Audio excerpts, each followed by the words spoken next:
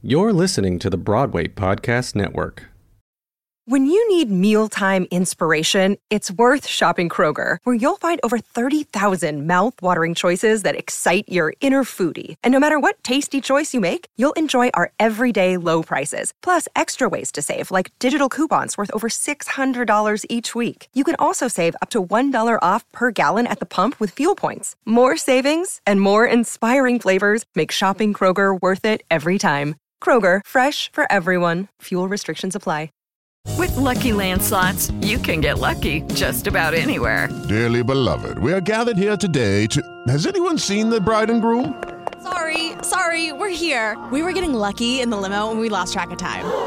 No, Lucky Land Casino, with cash prizes that add up quicker than a guest registry. In that case, I pronounce you lucky. Play for free at LuckyLandSlots.com. Daily bonuses are waiting. No purchase necessary. Void where prohibited by law. 18+. Terms and conditions apply. See website for details.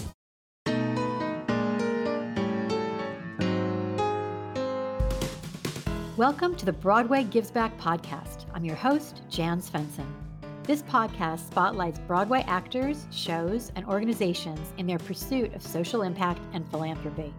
Join us as some of the brightest lights on Broadway share their stories about their favorite charities and how they got involved, and the people and the causes who benefited from these philanthropic efforts.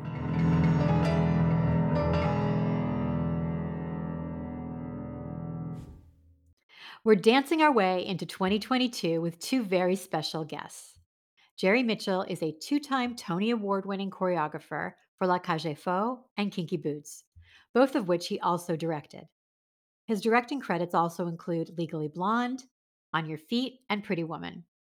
Offstage, Jerry has made a significant impact as the creator of Broadway Bears, the annual comedy burlesque show that has raised over $24 million for Broadway Cares Equity Fights AIDS. We're also joined by my friend Paul Kanan. He has appeared as a performer on Broadway for over 15 years and has served as a dance captain on Kinky Boots. He's also the co-founder and executive director of Take It From the Top, a national arts alliance that provides quality education enrichment through music, dance, and theater. Jerry and Paul recently partnered to launch The Original Production, a dance and licensing company that offers high schools and theaters the opportunity to learn and perform original Broadway choreography. I'm so thrilled to have them here today. Jerry, Paul, welcome to the Broadway Gives Back podcast. Hi. Thank you. Happy to be here. Thanks for having us. New Year. Happy New Year. Yeah. Yes. Well, actually, let's start with this idea of Happy New Year. I wondered it's such a weird thing, but I mean, people make resolutions and they think this is sort of this new beginning. And I wondered if we sort of latch on to that concept, what are your hopes and dreams for 2022? And sort of what emotions are you feeling or experiencing as we cautiously move into 2022? Paul, go first. You want to collect your thoughts? You're the performer. Oh, no, not anymore. I hung my heels. I guess I want to keep on keeping on and try not to get distracted by the fears and, the COVID of it all, that the place we feel like we were in last year in a way, and the scary place our industry is in. I think there's still a lot of opportunities to inspire people more than there were before in a way. And I just want to be a part of that. I love using theater to inspire all people, but especially young people, because they're literally the future. And I just want to keep on fighting and not get distracted. How about you, Jerry? Yeah. This is the double that. This is the second New Year's with living with COVID, isn't it? I mean, it's been a strange year. It's certainly a strange place to be 2 weeks before the biggest, most profitable weeks in the Broadway market. We were hit with this new variant that just completely took the wind out of our sails, which were starting to collect wind again. Shows were open, people were, the streets were getting packed, restaurants were starting to fill up, and we were in this wonderful place, and now we got hit, kicked in the behind, so to speak. And, the good news is I was reading something today about where are we, and we're so much further ahead than we were when this thing first hit us. We've got vaccines, we've got boosters, we've got knowledge about how to take care of ourselves. So we don't have to shut everything down again. We can keep working, and I'm really optimistic. I think we're going to come back quicker this time with this little variant, and I'm just hoping more people get vaccinated and boosted, so maybe we can get rid of all the variants and get back to what we love doing. Speaking of what we love doing and what you guys love doing, you know, specifically for Broadway, as Broadway comes back, do you have any, wishes on like what you'd like to see that's better or different as we reemerge from sort of the darkness that we've been in? Well, for me, I was invited to get involved with Black Theater United early in the pandemic, and I spent a good year or more in Zooms with some of the greatest performers and entertainers and creators in our business, and producers and designers, and everybody. And we came up with the New Deal, which is part of the Black Theater United, and we're still doing the work, and the work will continue for forever. So what do I want to see? I want to see more inclusion and more representation, but I've always wanted to see that, and I've always tried to include that in my work wherever I can. So it's another great thing that has come out of this pandemic, a chance for us all to stop, look at our business, and think, how can we make it better? Well, we can make it better by being more inclusive and representing more people in the world in our work. Yeah. Absolutely.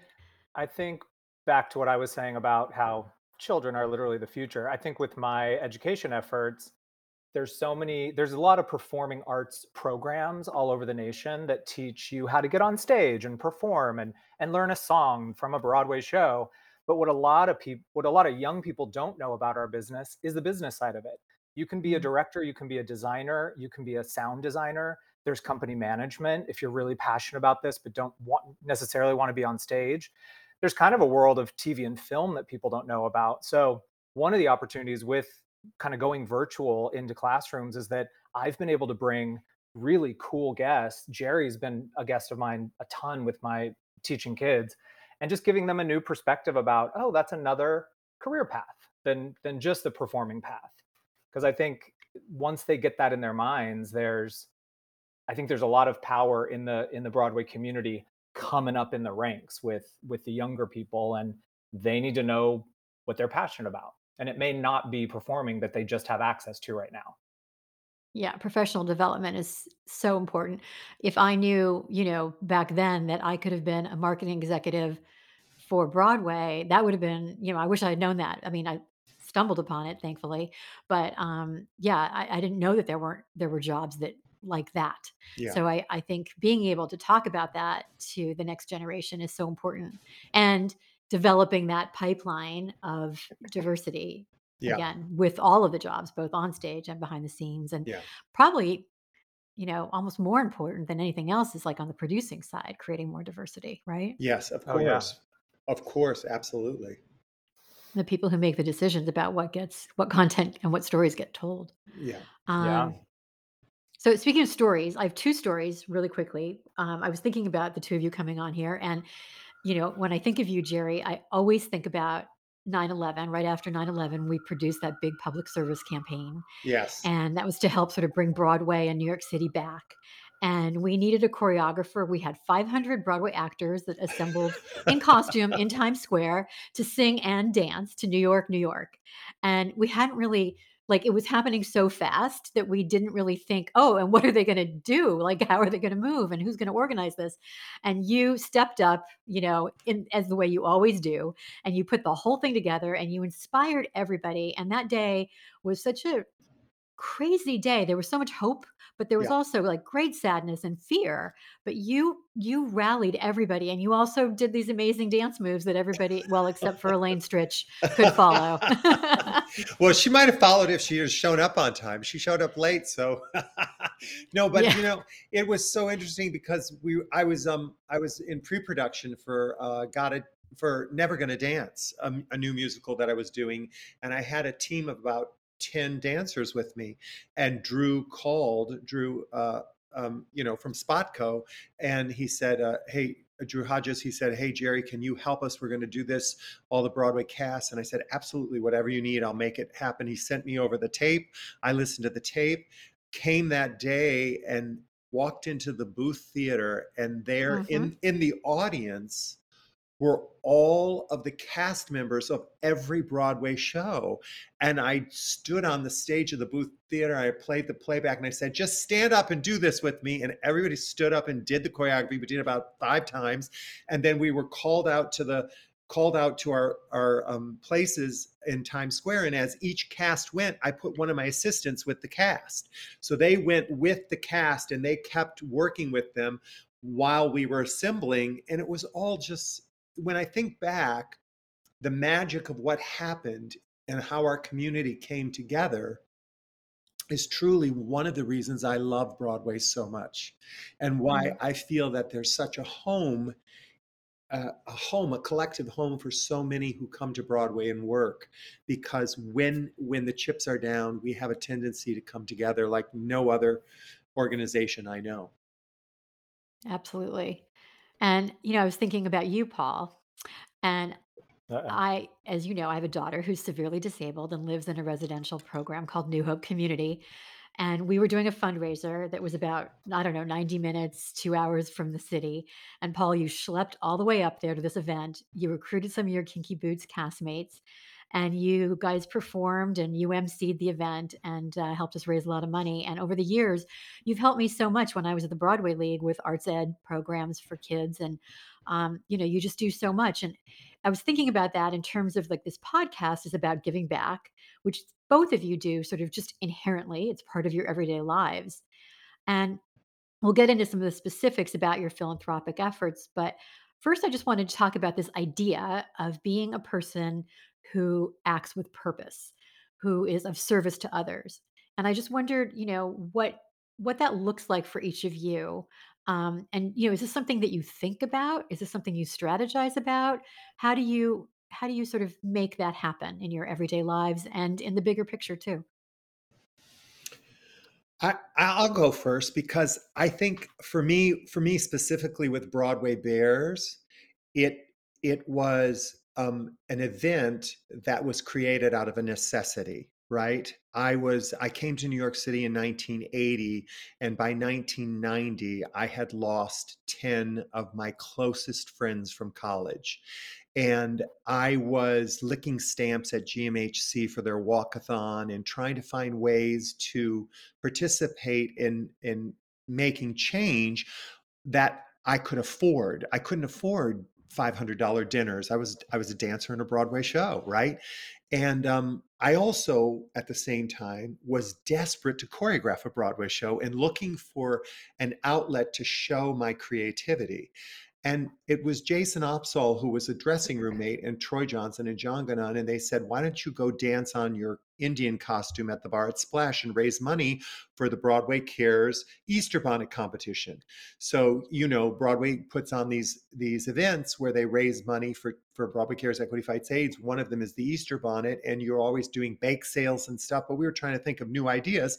So I called some guys, we got together on the bar at Splash, and we basically put on a strip show and raised about $8,000. And I said, "Wait a minute, this is amazing. I choreographed this, people saw it. I'm going to do it better. I'm going to do it with girls." And it just snowballed into this annual event that has, I think the last live event we did, which was almost 3 years ago now, raised in one night $2 million. But it also, in the process of, it'll be the 30th anniversary this year when we do the show live. In the process of about 10 years of doing the benefit, producers were seeing my work as a choreographer, and now I was being invited to choreograph a Broadway show. So I did this thing out of necessity, which became a calling card for my ability to do what it was I wanted to do in the first place. All of that is just sort of crazy when you look back at it.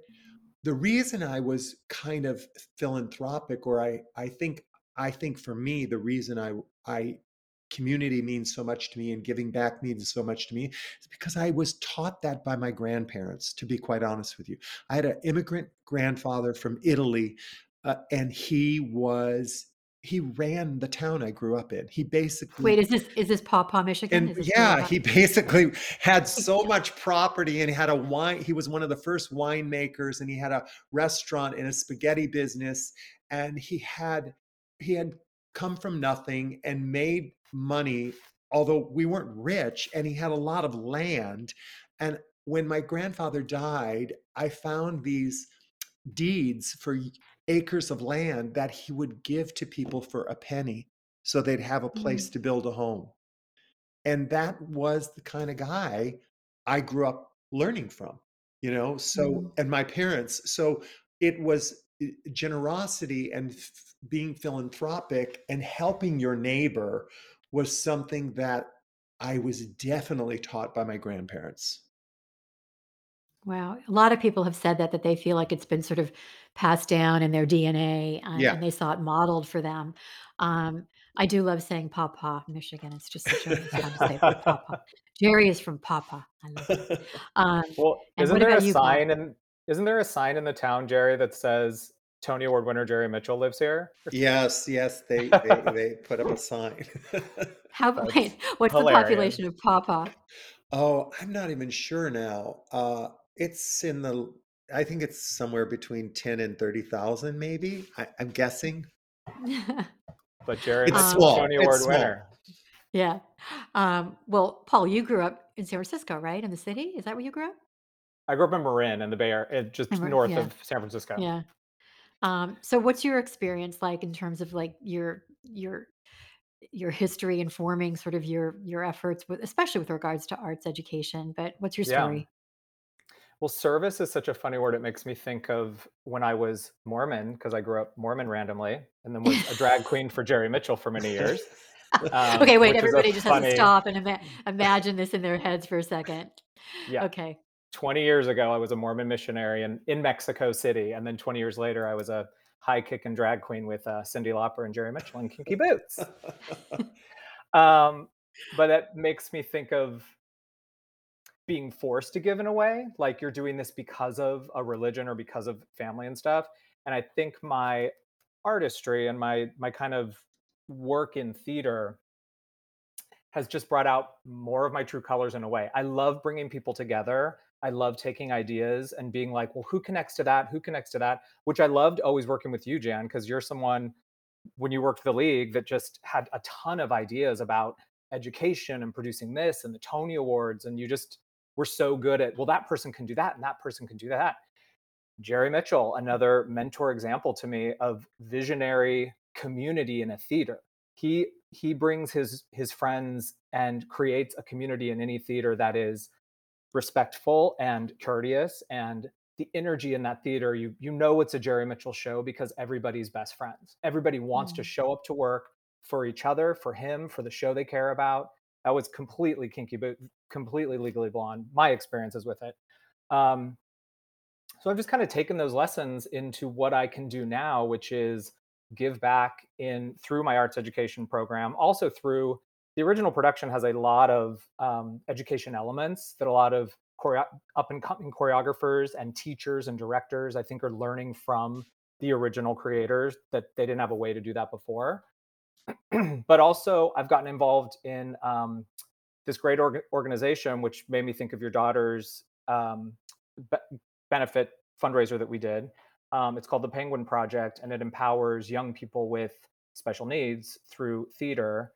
And every kid has a mentor with them on stage. And Mm.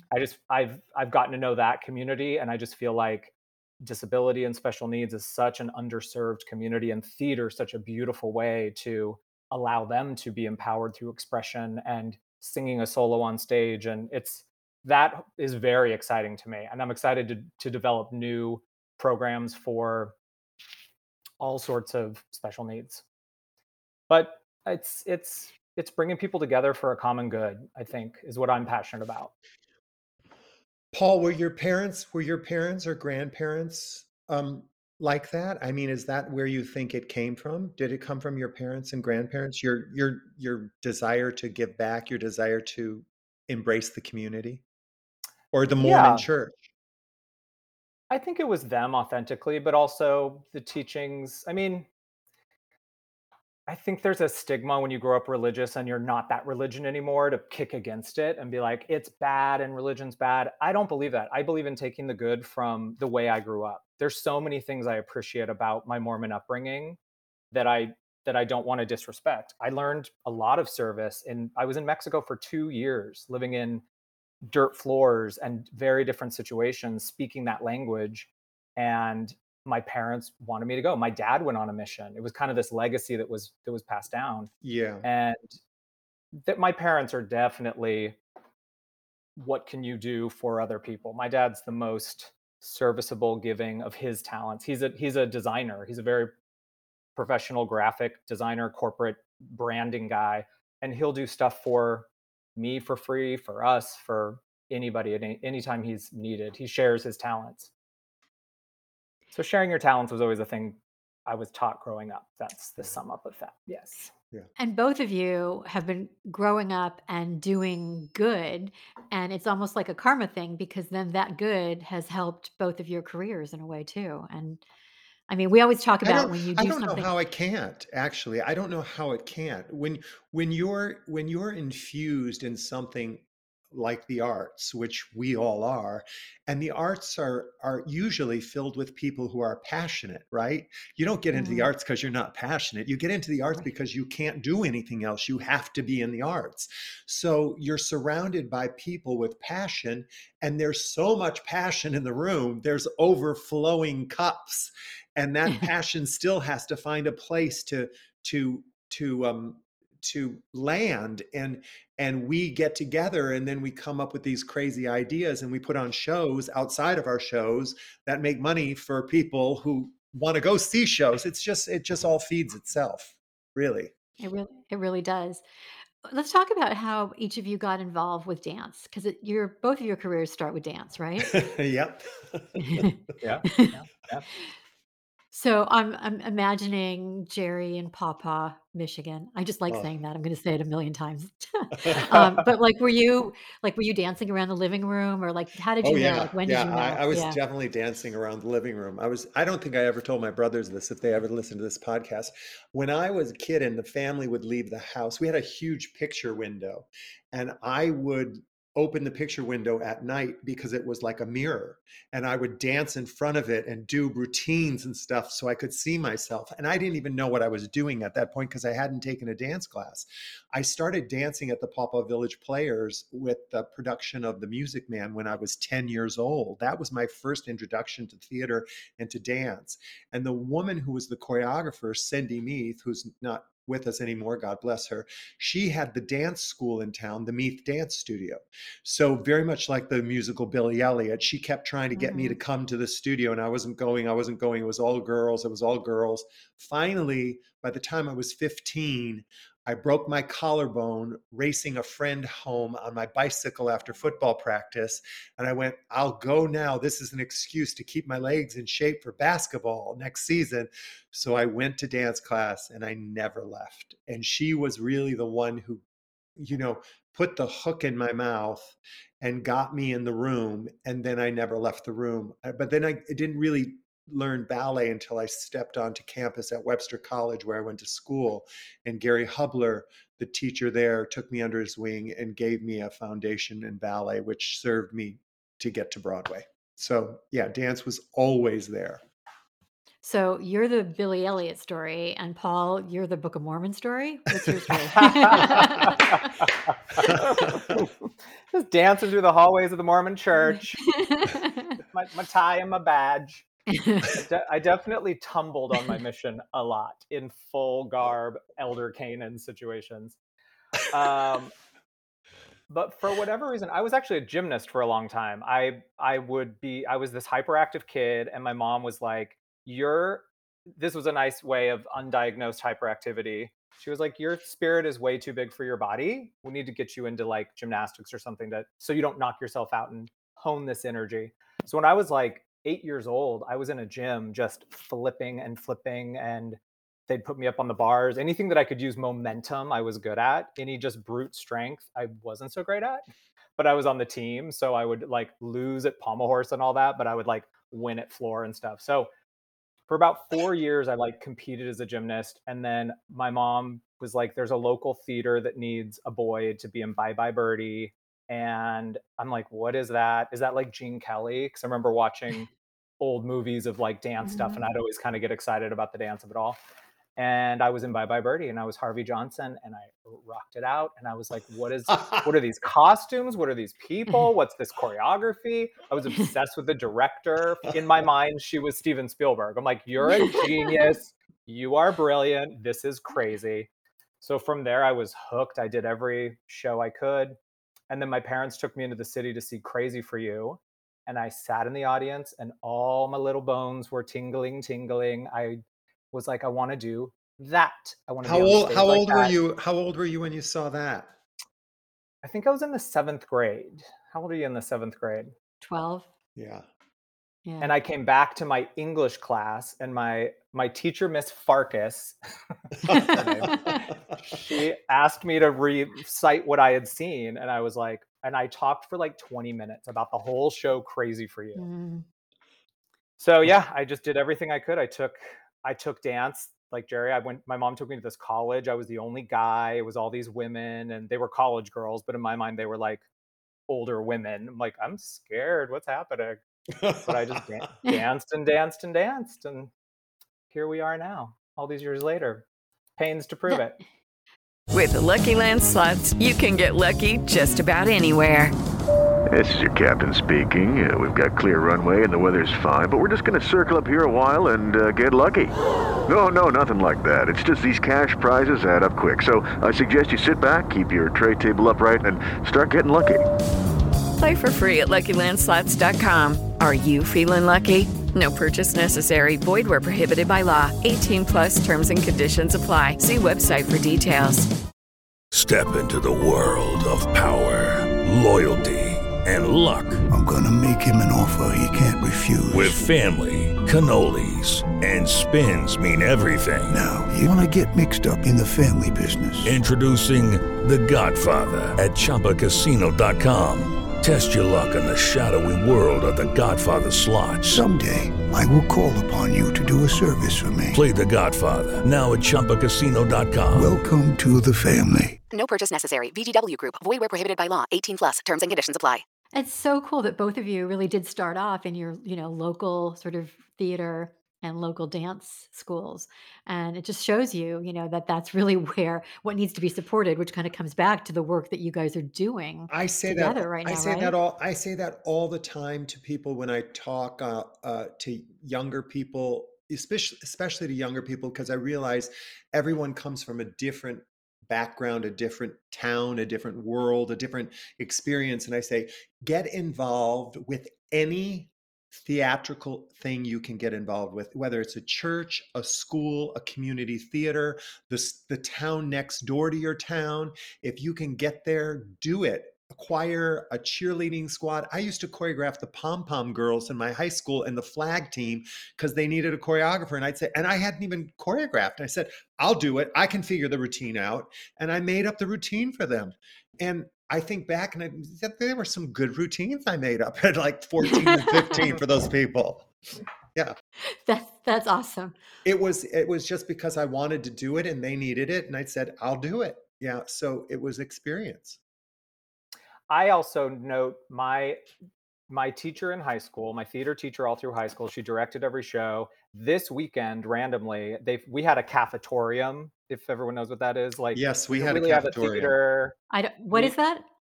It's a cafeteria that they put a platform in the middle. Oh, okay. And that's where you do theater. It's not a real theater. It's like a makeshift. And we had that all through high school. This weekend, they've raised enough money and they've built a huge theater that they're dedicating to my teacher, Emily Gates, that's happening this weekend. I've seen pictures and it's beautiful. Wow. And which is exciting. But she's someone that always let me be me and let me do what I wanted to do. I didn't know how to choreograph, like Jerry was saying, the show choir, and I watched Paula Abdul videos and I watched TV and I picked up steps and was like, what if we did like this move, everybody? And we all did it. And then I learned more the next year, more the next year. Mm. So Jerry's the same way. Jerry's so good at collaborating ideas and working in a studio with all his dancers. He gets everyone in. He's not like, I'm here to tell you what to do. We're here to work together to create something really cool. I mean, I think that idea. Paul Paul does a lot of pre-production for me. So by the time we go into rehearsal, usually the routines are kind of figured out, and we basically have the rough structure of how I want a musical number to go. But the gazinto, as I like to call it, how we get into the number, how we get from the scene to the number, and how we get out of it, and the transitions are usually things that happen more organically once you have the cast together and you sort of see what their gifts are. And I'm always trying to find ways to bring their gifts to the production. I hired them because there was something about them in that audition that really turned me on. And I don't want to squelch that. I actually want to bring that out or highlight it or even raise it up so we can have more of it in the show. I think it's what makes it unique when you see a show where people are individuals. I really love that. I love the raise it up. Reminds me of Kinky Boots. Shout out Kinky Boots. Shout out Kinky Boots. Jerry, you worked with Michael Bennett and Jerome Robbins. Like, what was that like to work with those legends? And what did you learn from them, or what did you teach them? Oh God. So the way it worked for me was, have you seen the new West Side Story, by the way, which I absolutely loved. And West Side Story was all through my life from 15, 16, 18, 22. I was in productions. And so finally I get to work with Jerry Robbins. But before Jerry Robbins was Michael Bennett. Michael had hired me and Bob Avian to be in the national tour of a chorus line between my sophomore and junior year of college. I went on the road with the chorus line. And then I got a Broadway show. Well, I had gotten the Broadway show before I got a chorus line. So I was in New York, and then Michael was doing this new musical called Scandal. And I'd been in New York for about 3 or 4 years now, and I was in On Your Toes. And I was on the Tony Awards dancing for Albert Stevenson, who choreographed extra dancers on the Tony Awards. This was when Hildy and Cohen, when they produced the Tony Awards all those years. So I was a dancer, and Michael was being honored, and he saw me and he said, hey, I remember you from a chorus line. I'm doing something. Will you come hang out at the studio? And so I went to the studio, and he was doing a fashion show for Jane Fonda.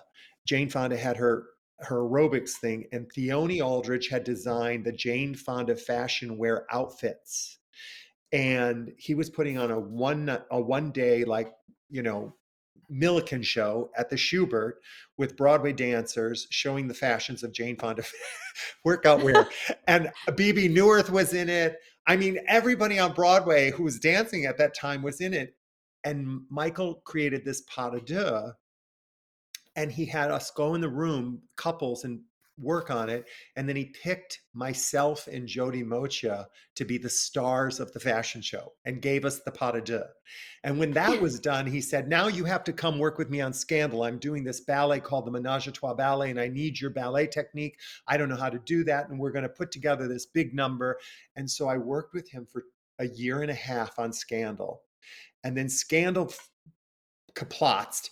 And he took me to London on the Concorde, he and Bob, to be his assistant on Chess, the original production of Chess.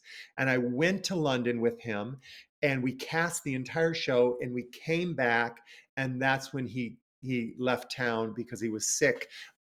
We didn't know what it was at the time, or I didn't know. And then Bob and I went back to do Follies. So that was my whole period with Michael, about 3 years of working with him, being by his side and learning from him, basically living at 890 Broadway.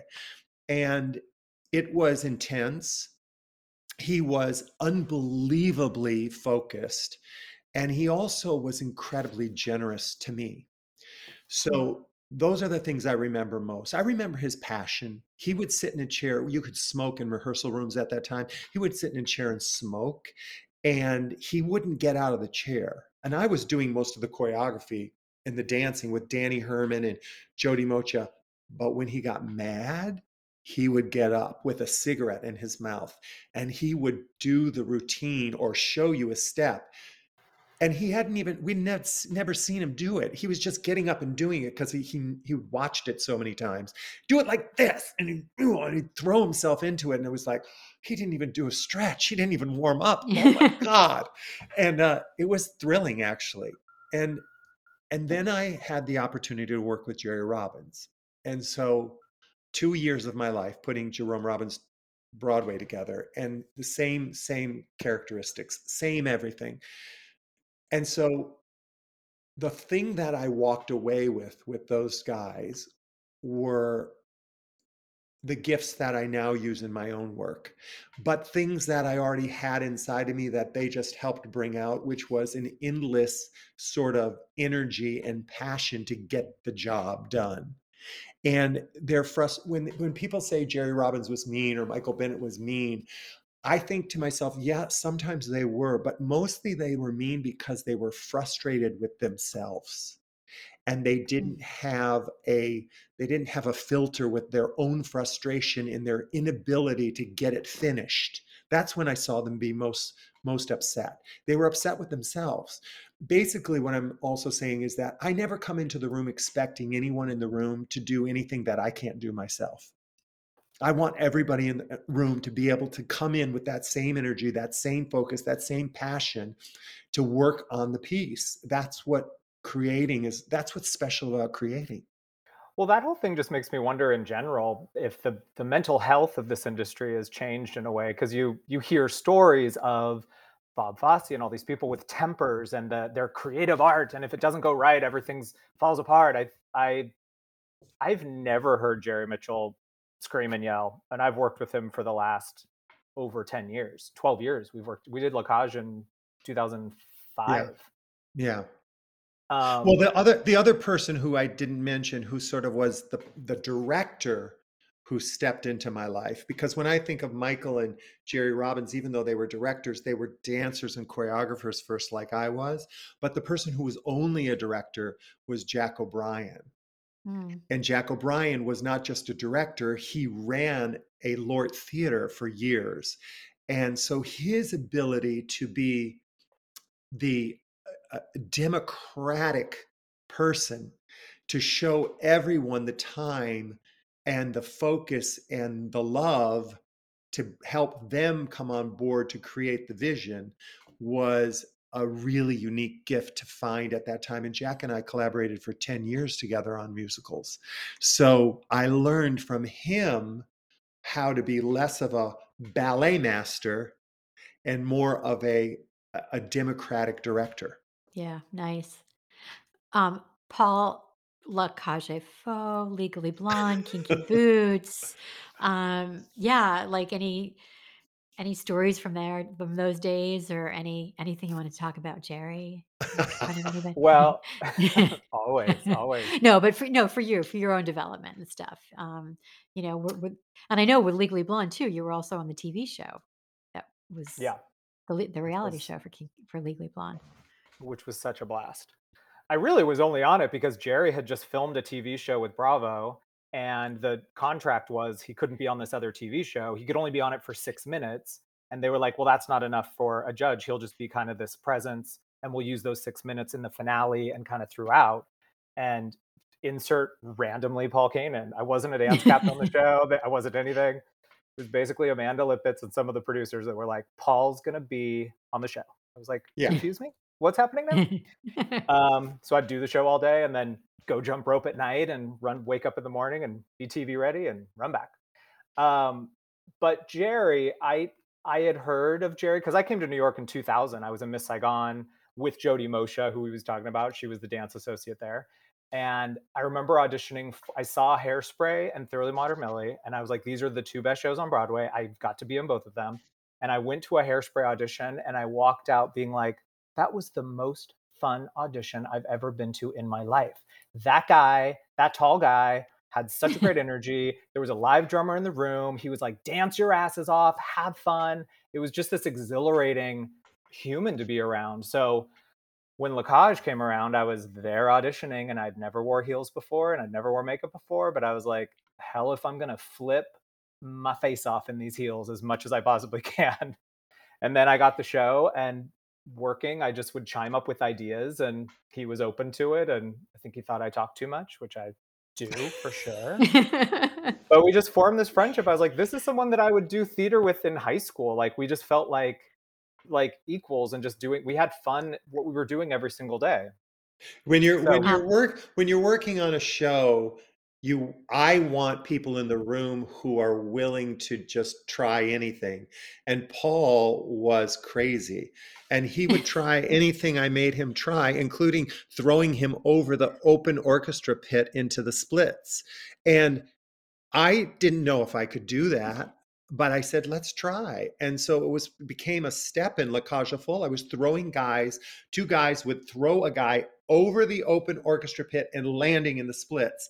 And I said, come on, Paul, try it. And Paul did it. And I went, this is fabulous. Let's do it again.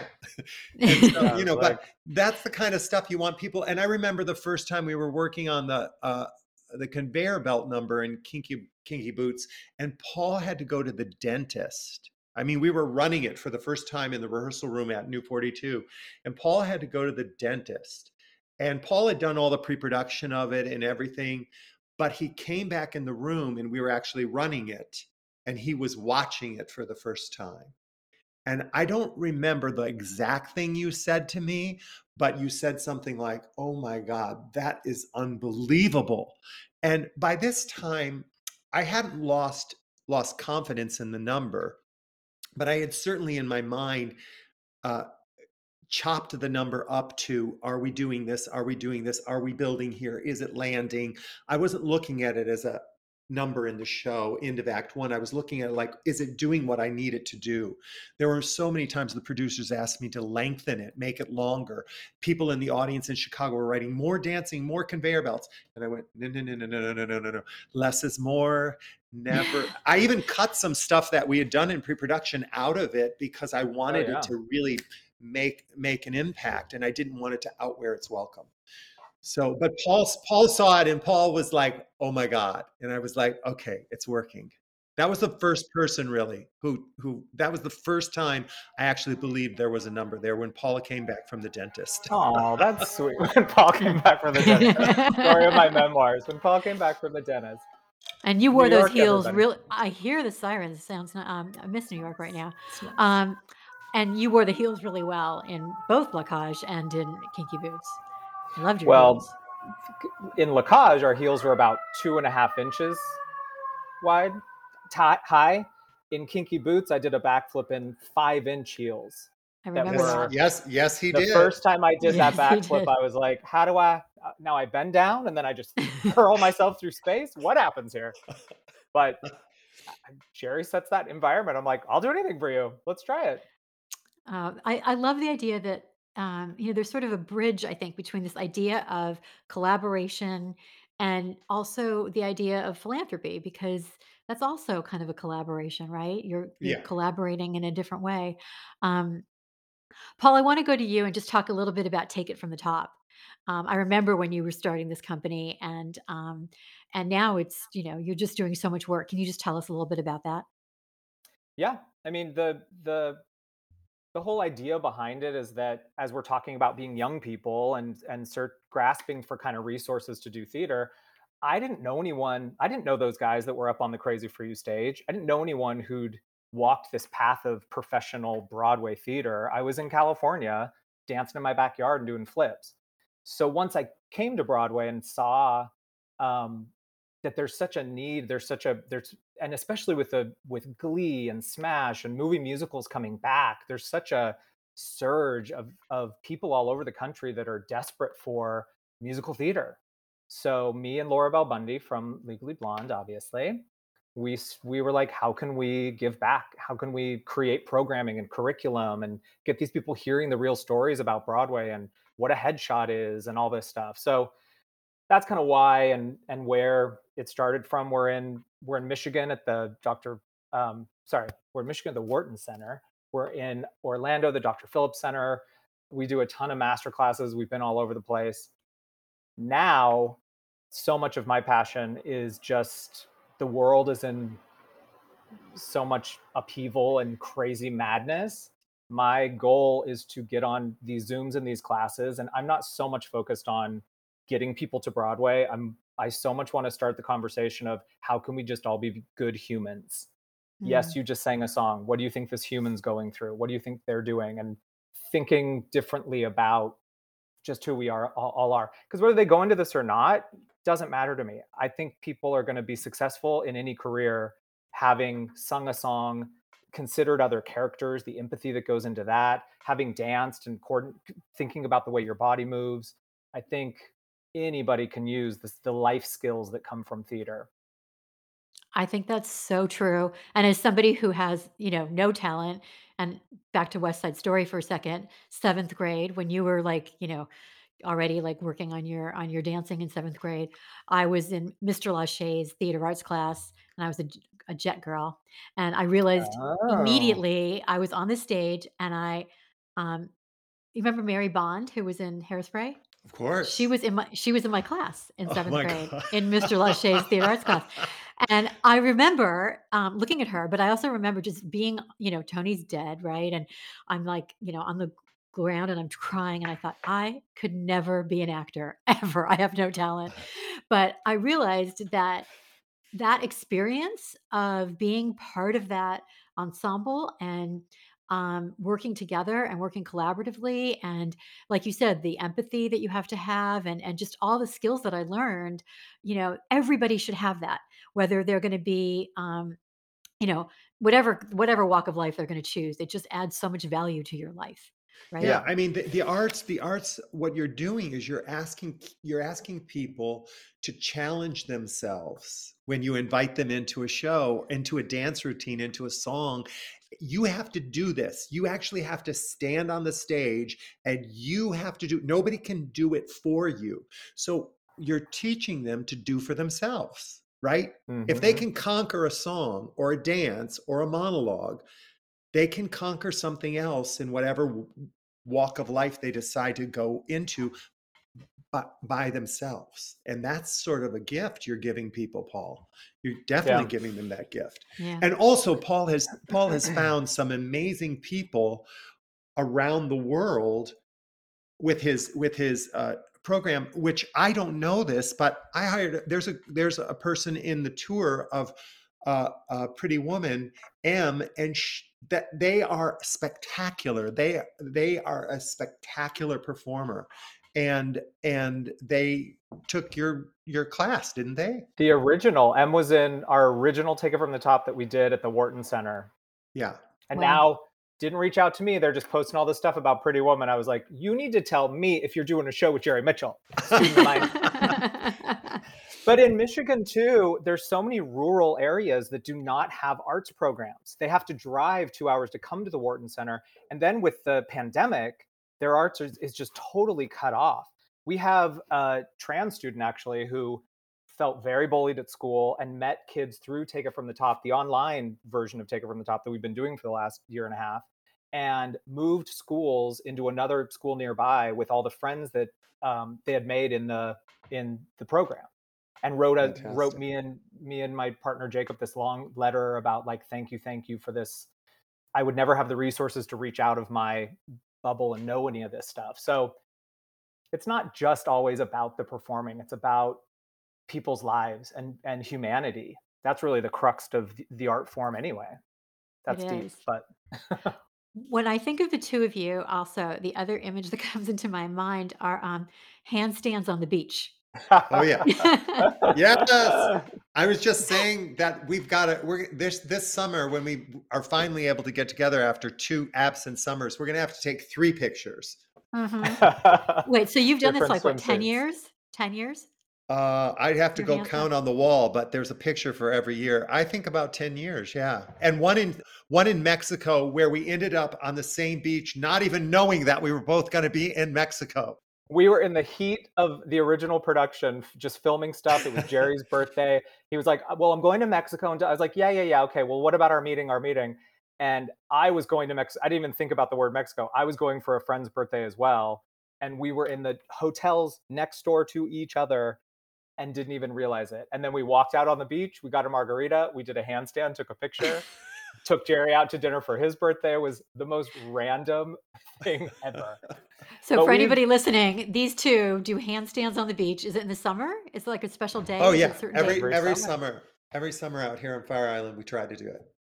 We try to push it towards the end. And there was one summer when I was in Kinky Boots that I ran out the door and decided to do a front handspring on the boardwalk, and I broke my toe.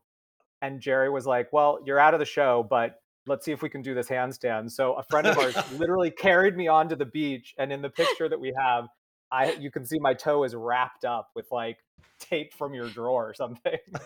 Too funny. So we make it happen no matter what. Well, other than handstands, now you guys have also, you're partnering on the original production. And so you tell us exactly what you do. You're taking original choreography from Broadway shows and you're helping to teach that and license that to perform to productions around the country in high schools. Is that what it is?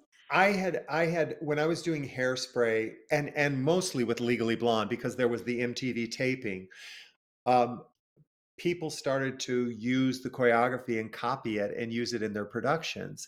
And I wasn't really looking to make money from that, but what I was really trying to do was, I said, if they're going to do it, I want them to do it right. Can't I provide them with a CD or a DVD at the time that would allow them to become a collaborator, or me to become a collaborator on their production, and help them understand that a step isn't just about a step. It's usually connected, for me, it's always connected to the story you're trying to tell in the musical. So I got this idea and I kind of pitched it to MTI, and Freddie Gershon thought it was a wonderful idea, and Drew. And so we sort of got together, Paul and I, and we have an amazing producing funding friend who has helped us get it off the ground, and our partner. And basically what we're trying to do is provide anyone who wants it the original Broadway choreography with the original Broadway choreographer attached to tell them the story behind the steps. And each show has a different it's done differently, but it all comes to you in like DVDs and not DVDs, in downloads, and you can download it. And Paul, you talk about it.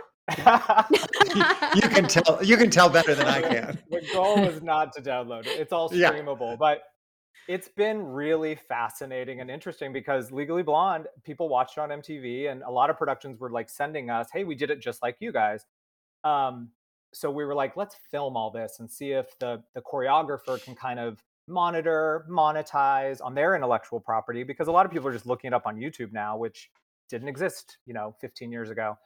But what we've learned being in the space is that regardless kind of who's choreographing it, there's so many teachers and directors, especially in the junior highs and high schools, that don't have the resource to choreograph a big Broadway musical. And it's usually the choir teacher which when I was in high school, she was essentially our choir teacher directing Brigadoon and Music Man and all these shows. So I would try to figure out how to choreograph these shows. But what they're doing is giving them to the students. If they have a student that kind of excels in dance, they're giving these videos and access to all of these videos. And this kid gets to spend 4 hours with Jerry Mitchell learning every step to Legally Blonde, every step to Hairspray. Then they can go in and use what works for them. They don't have to use every single step that he did. Like, oh, you guys can't do the double. I say you may have 20 nicest kids in town. I only had 10 on Broadway. So use as many people, change your patterns, but here's the basic idea. So it gives them room to create for their own production, but yet gives them some sense of understanding about what it was we were trying to do in telling the story with the choreography. Yeah, I love that idea. But before we end here, I just I wanted to ask you, I mean, obviously arts education has been a huge part of both of your lives. and what it means for you and for future generations. But also, what advice would you give listeners about taking action and supporting important causes and being, humans of service to others? I would say nobody does it on their own. It just doesn't happen. It just isn't the way. It isn't the way the world works. It works best when we come together and we work together to make a fabulous show. So why shouldn't that be the way it is about everything? So yeah, get involved and remember, if you are lucky enough to have any sense of success, how you got there and how you can pay that back to the people who got you there. And I would just kind of say what I tell my students: show up where you can, how you can, when you can.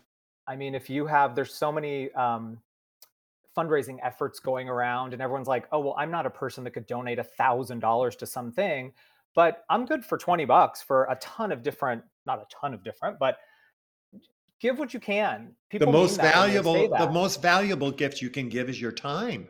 Your time. Yeah. That's the most valuable gift. So give your time. And be a part of the conversation. Listen to what everyone's talking about, and just be a part of the conversation. It's so easy to burrow away into our houses with this pandemic and hide from everything. But there's a whole world that's happening, and a lot of people are trying to make the world a better place. And you can be a part of that if you show up. Yeah. Well, thank you both for showing up here today. And I'm so privileged to have been part of this conversation. So thank you again. And I adore you both. Thank you for having us. Thanks for listening to this episode of the Broadway Gives Back podcast. Broadway Gives Back is part of the Broadway Podcast Network. Special thanks to my producing partner, writer, editor, and friend, Jim Lochner. And thank you to everyone at BPN, including Dori Berenstein, Alan Seals, and Kimberly Garris. I'd also like to thank Julian Hills from the Bulldog Agency and Eric Becker from Broderick Street Music. If you like what you hear, don't forget to subscribe and rate this podcast wherever you stream your podcasts. You can also follow Broadway Gives Back on Facebook and Instagram at Broadway Gives Back Podcast, and on Twitter at Broadway Gives. To learn more, visit bpn.fm/Broadway Gives Back. Thanks so much.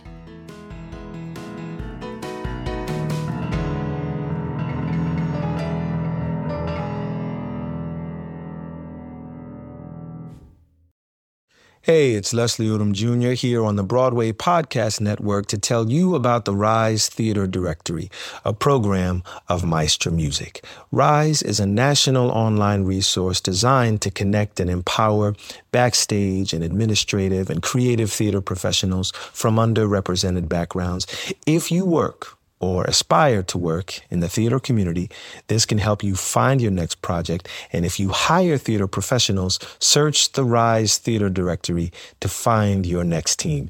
Create your profile now and get more information by visiting risetheater.org. That's theater with an RERISETHEATRE.org, because only together we rise. Hello, it is Ryan, and we could all use an extra bright spot in our day, couldn't we? Just to make up for things like sitting in traffic, doing the dishes, counting your steps, all the mundane stuff. That is why I'm such a big fan of Chumba Casino. Chumba Casino has all your favorite social casino-style games that you can play for free anytime, anywhere with daily bonuses. That should brighten your day a little. Actually, a lot. So sign up now at ChumbaCasino.com. That's ChumbaCasino.com. No purchase necessary. VGW Group. Void where prohibited by law. See terms and conditions. 18+.